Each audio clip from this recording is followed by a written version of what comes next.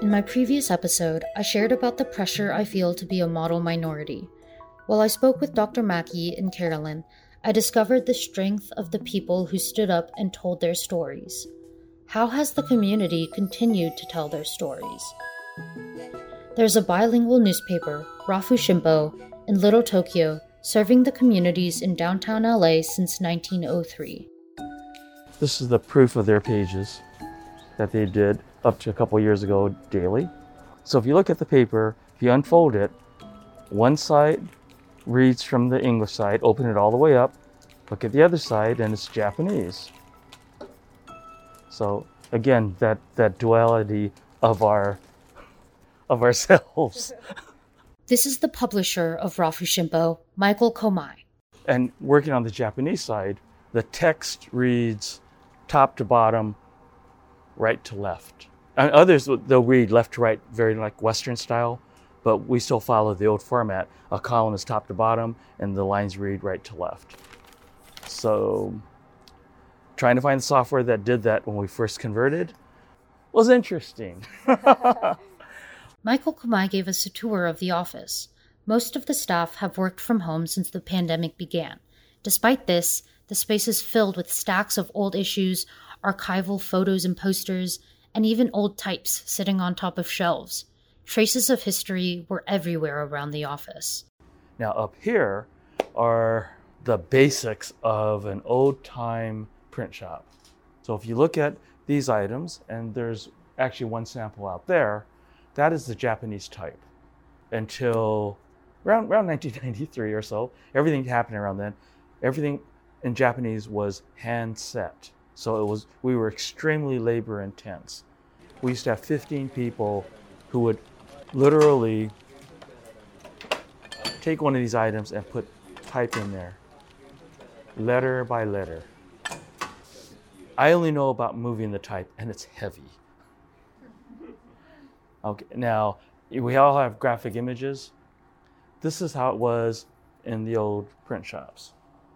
You had a graphic image, you had to have it burned onto, in this case, some type of, maybe a nickel alloy plate. So of course, an artist had to draw this, and then we had to burn it onto the plate. So yeah, in this sense, we kind of live our history. Michael Komai has a long history with the paper, going back to his father's and grandfather's generation. This person is my father, so he's the second publisher in our family. I think I'm the seventh publisher, but I don't really know. I should know. He was responsible for helping protect the newspaper assets during World War II. He took over when his father, my grandfather, was arrested by the FBI on the afternoon of December 7th, 1941, after Japan attacked Pearl Harbor. And then in that, you saw the Japanese type in there.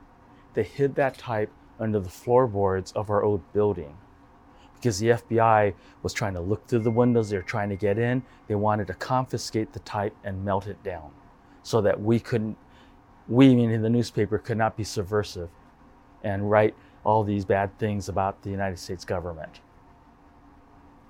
That gentleman that I said, Togo Tanaka, and my father were in charge right after Pearl Harbor, and the newspaper printed so many items in English and Japanese about the relocation of our community inland, where to gather, which blocks had to move out and report at a certain time. And even though civil rights-wise, it was completely wrong, and I think we all knew it, freedom of the press, freedom of speech, but we also knew that realistically, if we didn't keep our constituents informed, they might not show up on time. And then who'd be knocking on the door? The FBI and the police. Mr. Komai sat down with us, and I asked him how he began working for the newspaper. The newspaper was my babysitter. I would go there, and I'd go to the different people at their stations. They'd call me over. I'd hold out my arms. They'd fill my arms with paper. If there's a tag, stuck the tag in my mouth, and I took it over to the mailing sacks for organization. So that's how far back my newspaper contact goes. Worked at the newspaper in high school the first year, summer. And in those days, the printing plates, you can imagine what they are. They're real thin things now. No, these were this thick. The raw plate weighed almost 50 pounds. The cut down plate weighed about 30 pounds. So I got to help to carry the plates from the press back to where we remounted it down for recycling. At that time, it also would help. I was strong enough and old enough to roll, so I would roll some papers so that we could put it into the mail sacks. He talked about how he officially took over the business. My grandfather, and his name is H.T. Komai. The T stands for Toyosaku. H stands for some American name that he just put on. We believe it's Henry, but he always went by H.T. or H. Toyosaku Komai. My father's Akira Komai, no middle name. He officially took over when H.T. passed away in 1950. Then I inherited the role. My dad wanted my sister to take over. She didn't want it, so I was the youngest of the three kids, so I got it. Was I trained for it? I was working here, not intent on learning it, but you learn by osmosis. You learn by doing. You learn by making mistakes. Rafu Shimpo means Los Angeles newspaper. While their digital content can be accessed anywhere, they predominantly serve local communities. LA City is our largest 3-digit zip code. As our pockets, it hasn't changed much. It's always been where there have been a lot of Japanese. So it would be Monterey Park, Gardena, now Torrance, West LA. Those are the large centers. We're limited. Our print subscriptions are 5,000. Our digital subscriptions are 1,000. We're going to segue our, if you want to call it, a digital subscription website and roll it into our regular newspaper website. Get it all under one roof. We want to just increase the number of impressions. So in the new age, we're getting 100,000 plus impressions per month. Is it a lot? It's really good for us. It's really good for small papers. We're nothing compared to the big guys. But we're excited. I mean, we're growing on that. And again, we're going to rotate what has been we call it an e-newspaper subscription. We're going to roll it under our rafu.com URL. So again, I'm kind of mixing the old and the new. That's why I said, you don't want me telling a story, I'm all over the place. We were joined by some ASU LA students, and one of them, Ayana, is pursuing journalism and mass communication. Ayana asked about what the future might look like for the newspaper. So you were talking about how you're trying to get the younger generation to support the newspaper. Are you guys going to try to go online and try to track, because I know a lot of publishers, they are struggling trying to get the my generation to read and support newspapers. Okay, your generation, you're not my age with those questions. No, we have an online. Yeah. We recently, instead of dabbling in digital, we recently created, right now it's a 2-person digital department. Mm-hmm. The one person there has done our Instagram. We probably are not going to do too much Twitter. I know Twitter, a lot of news groups use it. That way they keep up with what's going on.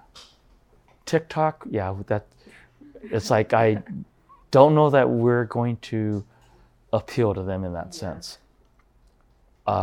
Within the community, I referred to where my father helped do a lot of sports. So after World War II, he had to knock on doors for any recreational facilities, basketball courts, baseball fields. And most of the time, the door just got shut in his face. They didn't want Japs there. But eventually he got a diamond, or as one fella said, he'll open up his rec center. So the adult league started.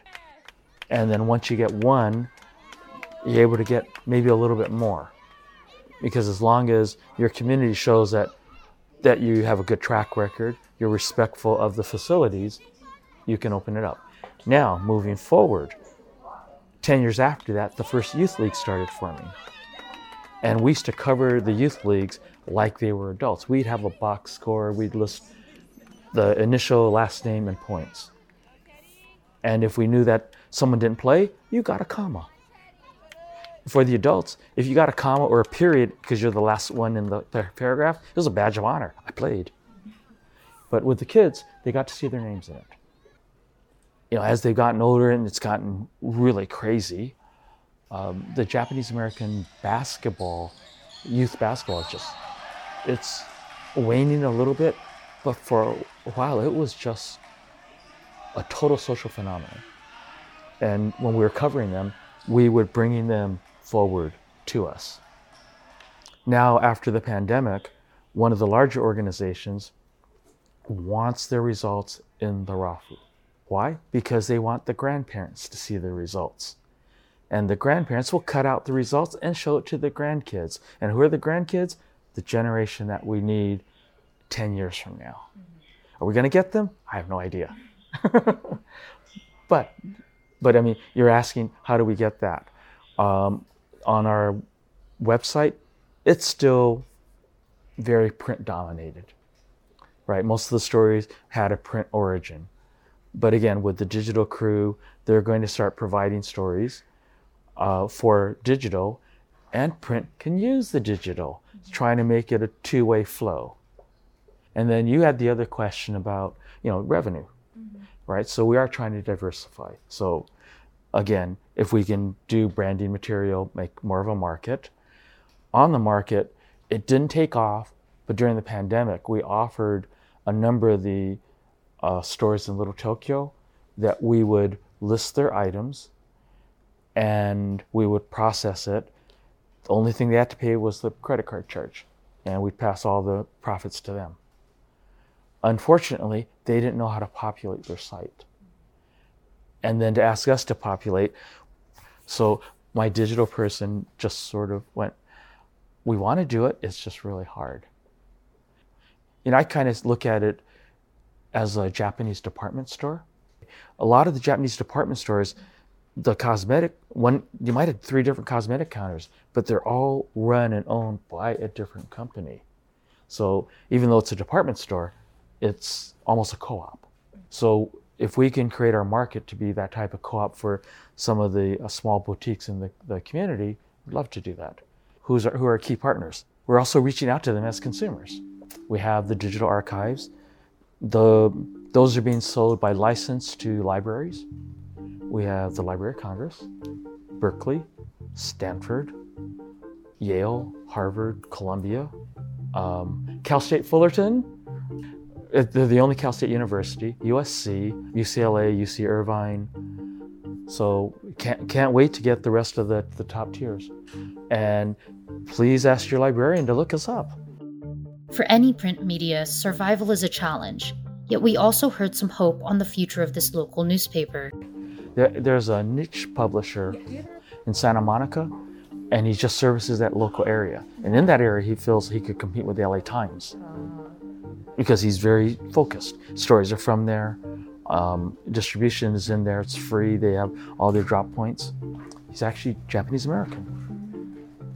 But he said he looks at Rafu Shimpo and going like, oh, I wish I had 100 years. Oh, I wish I had that history that I can sell to advertisers. We don't know how to sell it to our advertisers because our advertisers are us, our community. Yeah. But we're picking up a few new ones along the way. But yeah, every year, every day, every year is a challenge.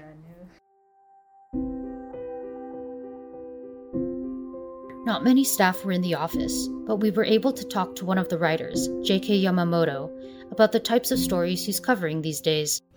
There was a more anti-Asian sentiment, we think, during the pandemic. A lot of the victims have been elderly, so it's hard not to get emotionally involved. Those could be your own parents or grandparents. Regardless of, the age of the victim, or the nationality. We try to keep on top of it just so people know what's happening, and also exercise caution when you go out. I mean, it's unfortunate that you have to be looking over your shoulder, whenever you go out. I also asked him how he sees the paper playing a role in the future of the community.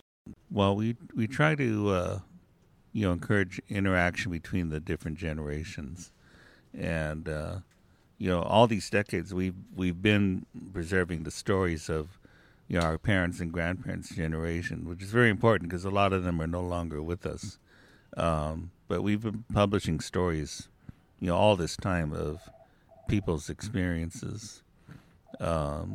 Stories not just about the internment camps, but just experiences of immigrants, establishing businesses, establishing community organizations, so that there is a record of all this. If you look at some of our old issues, the history, it's all there. So we've been sort of preserving the history on a daily basis. In the process of finding that role, they also needed to rethink about how the demographics of their audience have changed over the years. One of your questions was, do we have our stories in English and Japanese? Why and why not?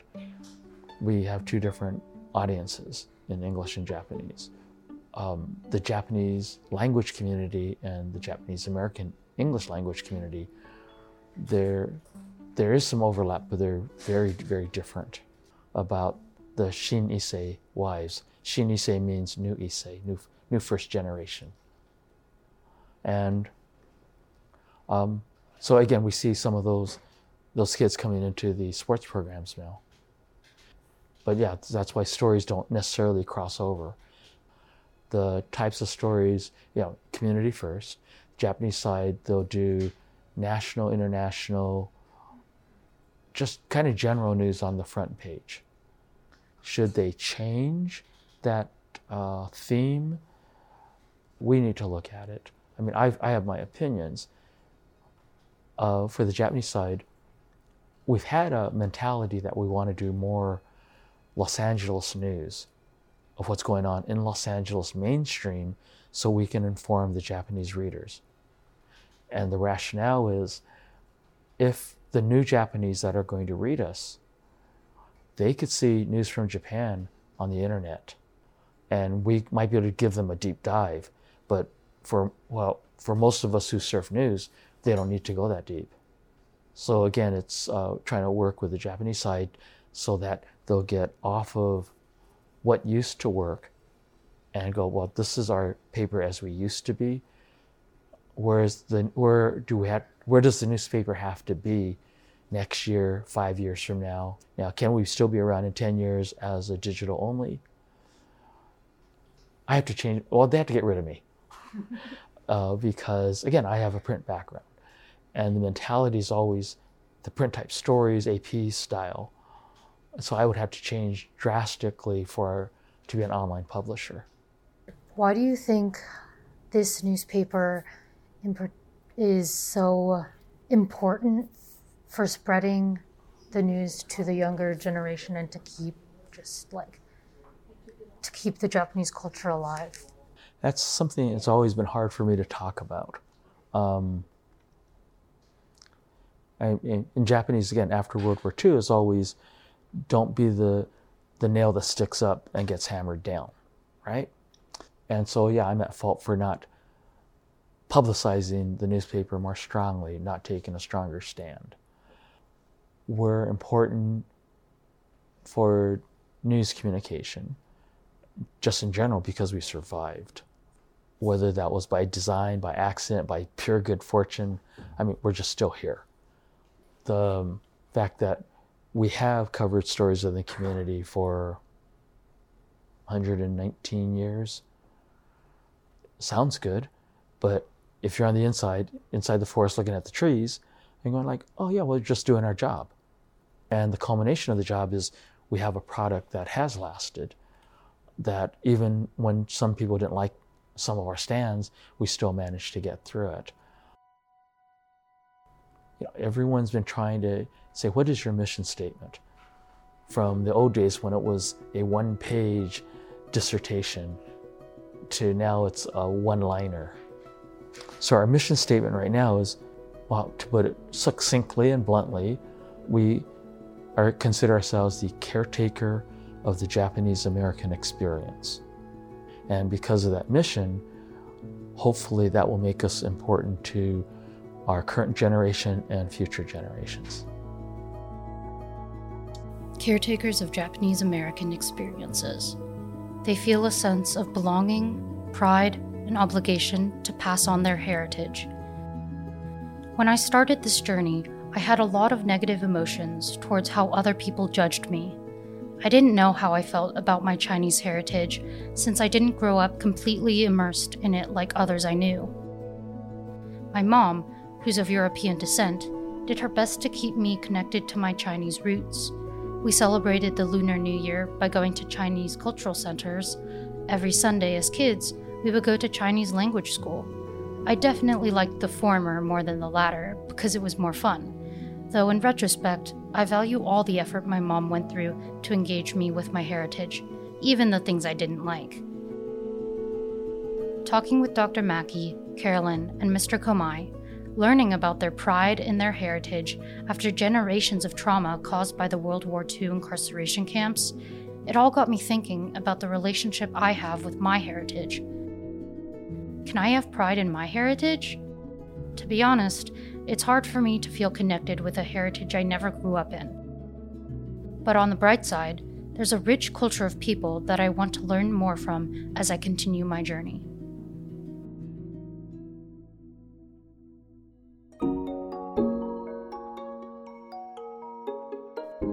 This episode was produced by Cat Baxter, supported by Arizona State University's Harvard Institute Research Building Investment Grant. Music is composed by Aiko Fukushima, edited and sound mixed by Reina Higashitani. This is Chasing Cherry Blossoms, Reframing American History Through the Japanese Experience.